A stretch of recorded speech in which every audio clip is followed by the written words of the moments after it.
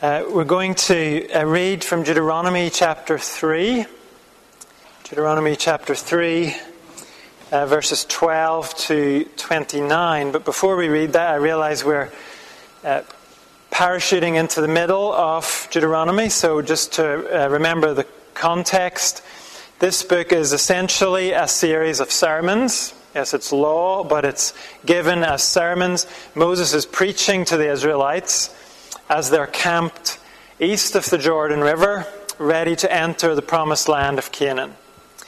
And in the opening chapters, Moses' text has been the Israelites' own history. That's what he's been using as the basis of his instruction. There's a lot to be learned from the failures and the successes of that history. Moses has reminded the Israelites, he's reminded them how their parents' generation came right to the edge of the promised land, but then turned back in unbelief. They didn't believe the Lord was faithful enough or strong enough to overcome the big people and the large city walls in Canaan.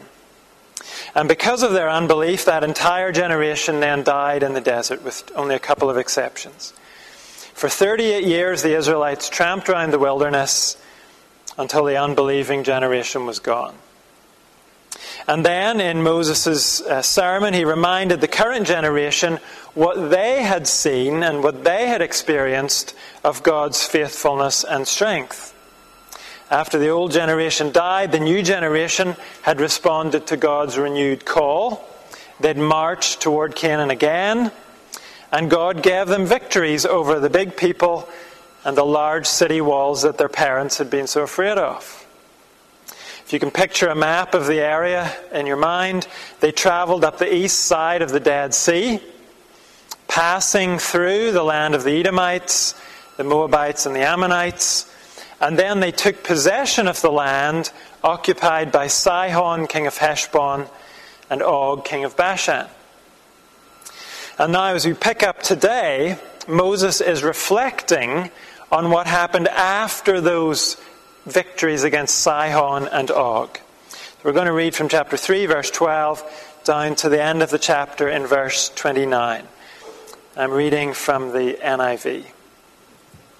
Moses says, "Of the land that we took over at that time, I gave the Reubenites and the Gadites the territory north of Aroer by the Arnon Gorge, including half the hill country of Gilead, together with its towns. The rest of Gilead, and also all of Bashan, the kingdom of Og, I gave to the half-tribe of Manasseh.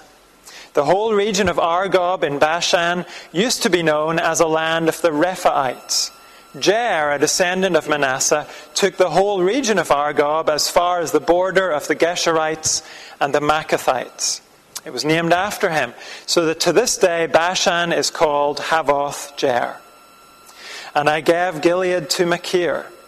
But to the Reubenites and the Gadites, I gave the territory extending from Gilead down to the Arnon Gorge, the middle of the gorge being the border, and out to the river Jabbok, which is the border of the Ammonites. Its western border was the Jordan and the Arabah, from Kinnereth to the sea of the Arabah, that is the Dead Sea, below the slopes of Pisgah. I commanded you at that time, the Lord your God has given you this land to take possession of it.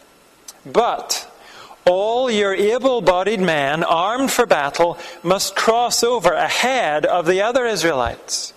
However, your wives, your children, and your livestock, I know you have much livestock, may stay in the towns I have given you, until the Lord gives rest to your fellow Israelites as he has to you. And they too have taken over the land that the Lord your God is giving them across the Jordan. After that, each of you may go back to the possession I have given you. At that time I commanded Joshua, you have seen with your own eyes all that the Lord your God has done to these two kings. The Lord will do the same to all the kingdoms over there where you are going. Do not be afraid of them. The Lord your God himself will fight for you." At that time I pleaded with the Lord, "Sovereign Lord, you have begun to show to your servant your greatness and your strong hand? For what God is there in heaven or on earth who can do the deeds and mighty works you do? Let me go over and see the good land beyond the Jordan, the fine hill country and Lebanon. But because of you, the Lord was angry with me and would not listen to me. That is enough, the Lord said. Do not speak to me any more about this matter. Go up to the top of Pisgah and look west and north and south and east. Look at the land with your own eyes, since you are not going to cross this Jordan. But commission Joshua and encourage and strengthen him, for he will lead this people across and will cause them to inherit the land that you will see. So we stayed in the valley near Beth Peor. This is God's word. And it focuses on the responsibility of God's people. It challenges Israel and us to fight for others. And as we look at this, we'll see that it parallels the passage Falco read earlier from Philippians. That passage that began with these words: do nothing out of selfish ambition or vain conceit. Rather, in humility, value others above yourselves, not looking to your own interests, but each of you to the interests of the others. Those New Testament words call us to fight for others. And here in Deuteronomy, we see those words worked out in the lives of the Israelites. Moses shows we're to fight for others when we're prospering and comfortable, and when we're deprived and disappointed. First of all, in verses 12 to 20, the challenge is fight for others when you're prospering and comfortable. Fight for others when you're prospering and comfortable. There were 12 tribes in Israel, all descended from Jacob, Abraham's grandson, and the land originally promised to the 12 tribes was on the west side of the Jordan River. But before Israel crosses the Jordan, 2.5 tribes are given land east of the river. The general area is referred to as Gilead. And in these verses, Moses describes how he gave this land to the Reubenites, the Gadites, and half the tribe of Manasseh. Now, I don't see any indication that was a bad thing. As it's presented to us, it is a blessing from God. These 2.5 tribes had moved forward in obedience to God. They'd shown faith in God when he called Israel to face Sihon and Og in battle. These 2.5 tribes fought in those battles, and now they receive the land of Gilead as an inheritance from God. Moses divides the territory of Sihon and Og between them. So their fight is already won. Their enemies are defeated. They have arrived. If you glance down to verse 19, Moses says to them, I know you have much livestock. In this culture, that's an indication of wealth. These 2.5 tribes not only have land, they have livestock to fill it with. The ranch is theirs and it's buzzing. Probably this livestock came from the plunder taken from Sihon and Og. And that means these 2.5 tribes have it made. Of course, they might still want to stroll down to the banks of the Jordan and sing a few songs as the 9.5 tribes cross the river to claim their inheritance. But surely at this point, once they've sang their songs and waved goodbye to the others, surely the 2.5 tribes can get on with enjoying the prosperity and the comfort God has given them. Of course, they want to keep up with the news from across the river. In their prayer meetings, they'll certainly mention the 9.5 tribes. They're, after all, part of the same family. But they can't reasonably be expected to do more than that. Can they? Well, look what Moses says to the 2.5 tribes in verse 18. The Lord your God has given you this land to take possession of it. But all your able-bodied men armed for battle must cross over ahead of the other Israelites. However, your wives, your children, and your livestock, I know you have much livestock, may stay in the towns I have given you, until the Lord gives rest to your fellow Israelites as He has to you. And they too have taken over the land that the Lord your God is giving them across the Jordan. After that, each of you may go back to the possession I have given you. One of the most significant themes in the book of Deuteronomy is the theme of brotherhood. I think that's the best word that we have to get at the sense of it. Words like congregation or even family don't quite capture the strength of it. A brotherhood stands together, shoulder to shoulder through thick and thin. If necessary, a brotherhood fights together as one. The perfect motto for a brotherhood is one for all and all for one. And that is what God's people are to be. Not a loose collection of vaguely like-minded people. Not a group of acquaintances who check in with each other every so often. God's people are to be a brotherhood. And Moses' words show us being part of a brotherhood involves costly commitment. The 2.5 tribes are to fight with the 9.5 until all 12 tribes possess their inheritance. And in fact, the principle seems to be that the already prospering don't just join the fight across in Canaan, they are to lead the fight. In verse 18, Moses says the warriors from the 2.5 tribes are to cross over ahead of the other Israelites. They're to be the shock troops, the front line. So there's no sense whatsoever of, I'm all right, and it turns out all right for you too.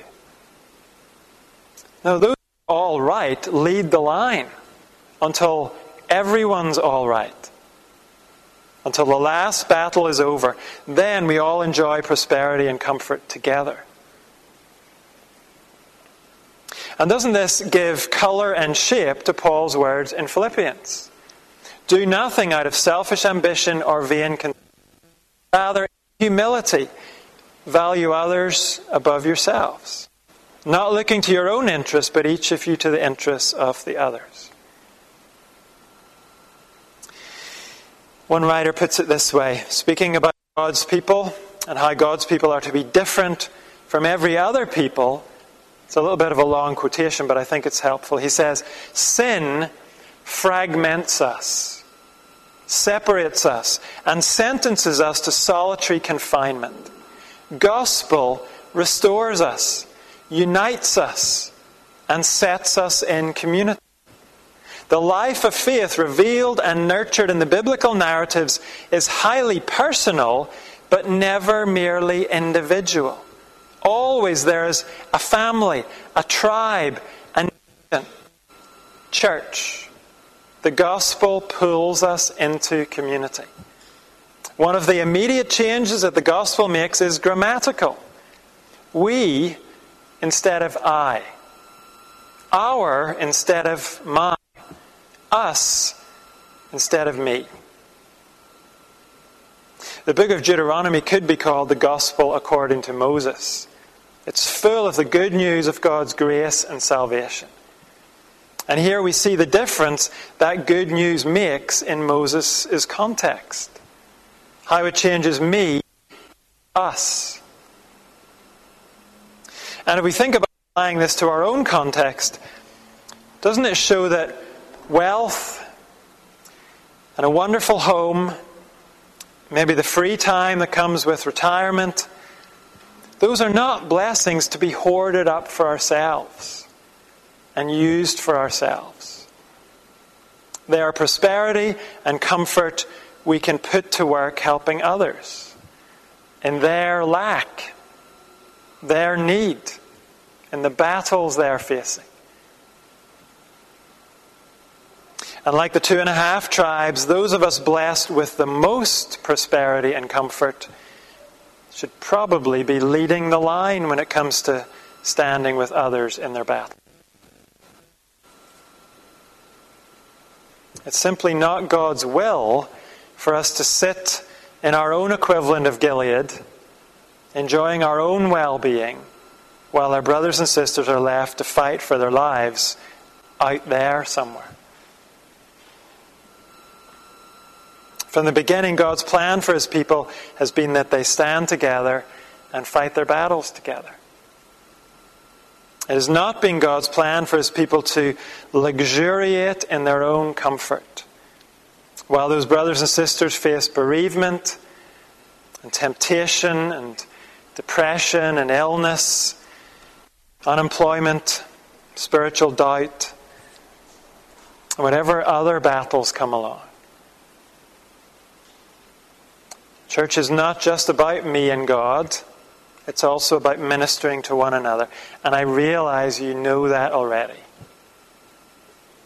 Of course you do. But this passage reminds us we're in this together. We are united in Christ. We are a brotherhood, called to bear one another's burdens and fight side by side. And Christ himself is the greatest example of this, because he did what we are called to do. And he did it to a degree we will never be able to grasp. If the 2.5 tribes had comfort and prosperity east of the Jordan in Gilead, how much more did the Son of God have those things at his Father's side in heaven? But Philippians says, Jesus Christ, being in very nature God, did not consider equality with God something to be used to his own advantage. Rather, he made himself nothing by taking the very nature of a servant, being made in human likeness. Isn't that the ultimate example of what Paul meant earlier in that passage, when he talked about not looking to your own interests, but to the interests of others? Isn't this the ultimate example of what the 2.5 tribes did in a small way when they left Gilead to lead the fight over in Canaan? The Son of God enjoying all the prosperity and comfort of heaven, good things that were his by right, yet he came to join us in our lack, to lead the battle for us so we could enter into our inheritance. When Jesus calls us to set aside our comfort and fight for others, he's asking us to follow him in something he has already done in spades.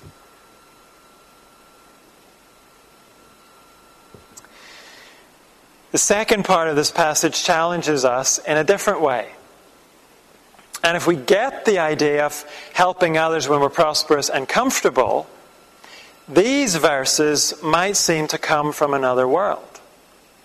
They're so countercultural for us. The challenge of verses 21 to 29 is to fight for others when you're deprived and disappointed. Fight for others when you're deprived and disappointed. Back in chapter 1, Moses recalled how, along with the previous generation of Israelites, God had refused Moses himself entry into the land of Canaan. The previous generation had been denied entry because of their unbelief. And because of Moses' own unbelieving behavior at that time, God said, "You shall not enter it either." That was 38 years ago, as things stand. And what has Moses done for those 38 years? Sulked? Nurtured his own grievances? Hidden in a cave? No, he has patiently led the Israelites until his own generation was all dead. And then he marched at the head of the new generation as they fought Sihon and Og. And Moses did that knowing all the while he was leading these people to a blessed place he would never experience for himself. And here, as he looks back on the recent victories over Sihon and Og, Moses speaks about his own excitement in the aftermath of those victories. Look down to verse 23. At that time I pleaded with the Lord, Sovereign Lord, you have begun to show to your servant your greatness and your strong hand. For what God is there in heaven or on earth who can do the deeds and mighty works you do? Let me go over and see the good land beyond the Jordan, that fine hill country and Lebanon. Moses is an old man now, and he's excited by what God has begun to do. After 38 years of defeat and gloom, trudging around the wilderness, things have begun to move. The Lord is beginning to show his greatness. The land is within touching distance. Surely the Lord might review Moses' situation and let him set foot in Canaan. 38 years of faithfulness. Maybe God will reward that with a taste of the promised land. And Moses doesn't ask with any arrogance. He's not demanding it of the Lord. Yes, he pleads, but he pleads as the Lord's servant. Please, Lord, just let me taste a little bit of the blessing you have for this people. But God says no. And it's a final no. Look at the middle of verse 26. The Lord said, that is enough, the Lord said. Do not speak to me any more about this matter. Go up to the top of Pisgah and look west and north and south and east. Look at the land with your own eyes, since you are not going to cross this Jordan. God says you can look, Moses, but you're not going to taste it. You're not going to cross the river, and that is final. What a bitter pill. And it's all the more bitter because it was the unbelief of the Israelites and their persistent grumbling and complaining that wore Moses down to the point where he did what he did 38 years before. Acting for a moment like he was God, striking the rock with a staff and providing water for the people instead of obeying God and giving the glory to God. Of course, Moses made his decision. No one forced him to do what he did. He was responsible for it. But the fact remains, it was the Israelites themselves who tempted Moses to do what he did. His deprivation and his disappointment is partly due to his own sin and partly due to the people around him. It's not all his own fault.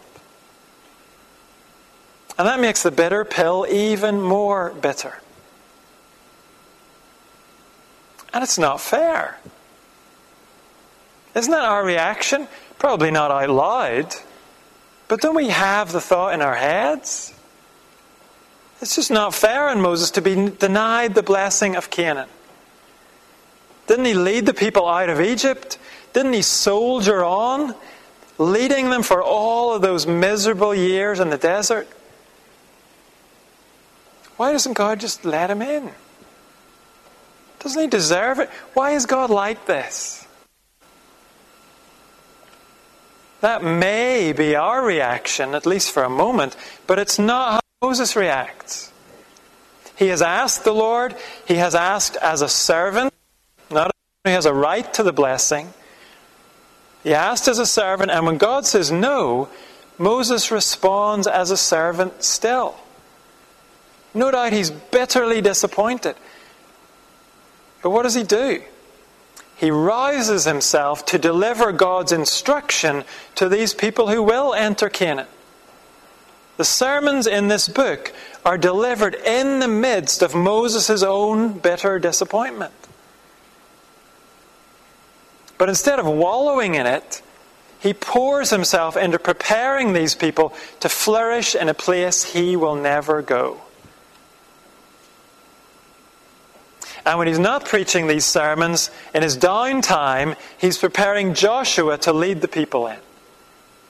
That's what God tells him to do here in verse 28. Commission Joshua and encourage and strengthen him, for he will lead this people across and will cause them to inherit the land that you will see. And if you glance back up to verses 21 and 22, you see an example of Moses doing that. Calling Joshua, encouraging him not to be afraid, to move forward, trusting the Lord. Moses' own hopes have not been fulfilled. But he gives himself still to fighting for the future of this people. And he faithfully encourages and strengthens Joshua. And this is what you and I are called to do. To fight for others even when we're deprived and disappointed. Not to focus on the fairness or unfairness of our situation as we see it. Not to pour our energy into forever lobbying God to give us the thing He has denied us. Not to focus our prayers and energy into grasping after the prosperity and comfort we don't have. And not to retreat from God and His people to sulk and nurse our wounds in our own little cave of disappointment. Instead of those things, even in our loss and sadness, we're called to do what we can to strengthen and encourage those around us.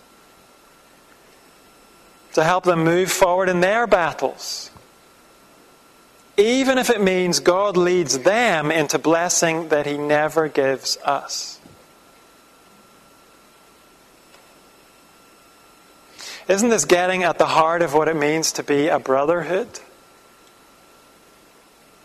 Isn't it showing us a new depth to Paul's words in Philippians when he talks about not looking to our own interests, but each of us to the interests of the others? And isn't this what Jesus Himself did? Summarized in that same passage in Philippians. Being found in appearance as a man, He humbled Himself by becoming obedient to death, even death on a cross. We've seen in Deuteronomy how Moses pleaded with God in prayer about altering the death sentence he'd been given. And here in Philippians, the words obedient to death are referring to Jesus' experience in the Garden of Gethsemane, when He pleaded with God about His death sentence, the deprivation that lay ahead of Him. Mark tells us Jesus fell to the ground and prayed that if possible the hour might pass from Him. Abba, Father, He said, everything is possible for you. Take this cup from me. Meaning the cup of suffering Jesus would have to drink on the cross. Jesus asked. His Father's answer was no. And what did Jesus do? He rose from His knees and went willingly to the cross. And if Moses' death outside Canaan was partially because of the people's sin, Jesus' death on the cross was totally because of the people's sin. One of our songs says, on the cross, Jesus was suffering to save the lost. He fights for breath. He fights for me.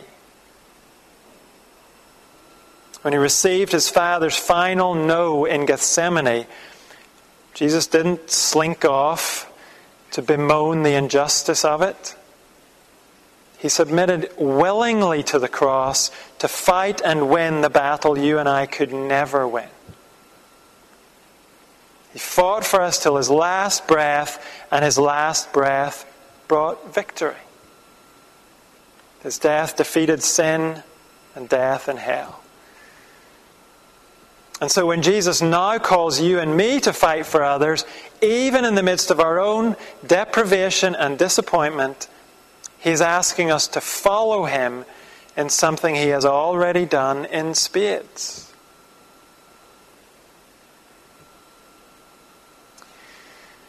Are you single and you don't want to be? Because you've lost the spouse you loved? Or you never had the spouse you wanted? Has your career not turned out like you dreamt it would? Has your health not stood up like you hoped it would? Have your finances not gathered momentum like you expected them to? Have your friends not stood by you like they promised they would? Is your family not what you prayed it would be? There are many ways we can miss out on things we wanted, good things. There are dozens of ways life can disappoint us. And the Bible doesn't deny that. But it does ask us how we're going to respond to that disappointment.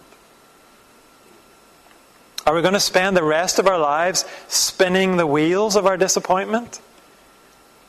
Playing our own sad little song on our own little violin over and over again?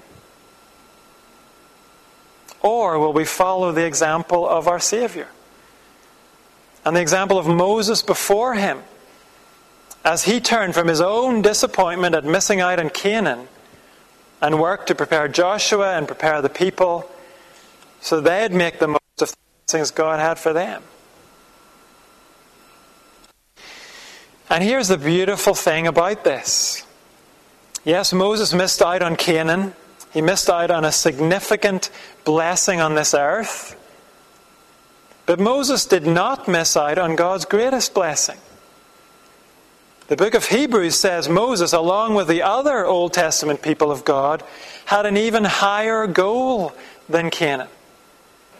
As precious as that hope was for Moses, he and his Old Testament compatriots were longing, Hebrews says, for an even better country, a heavenly one. And Moses has not missed out on that blessing. That eternal, incomparable blessing is his. And it's his for the same reason it's yours and mine. Because Jesus Christ humbled himself to death on a cross and was then exalted by his Father to the highest place.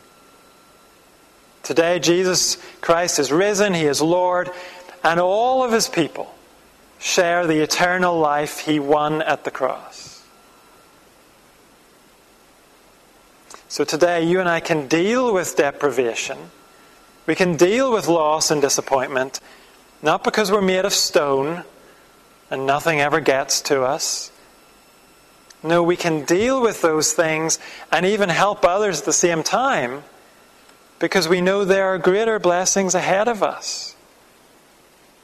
Blessings that will make all of our losses and our disappointments pale in comparison. And those future blessings are there for us because our Saviour fought for us all the way to his last breath. So I encourage you this week, if things are nice and rosy for you, don't be so in love with your prosperity and comfort that you hold back from your brothers and sisters in Christ.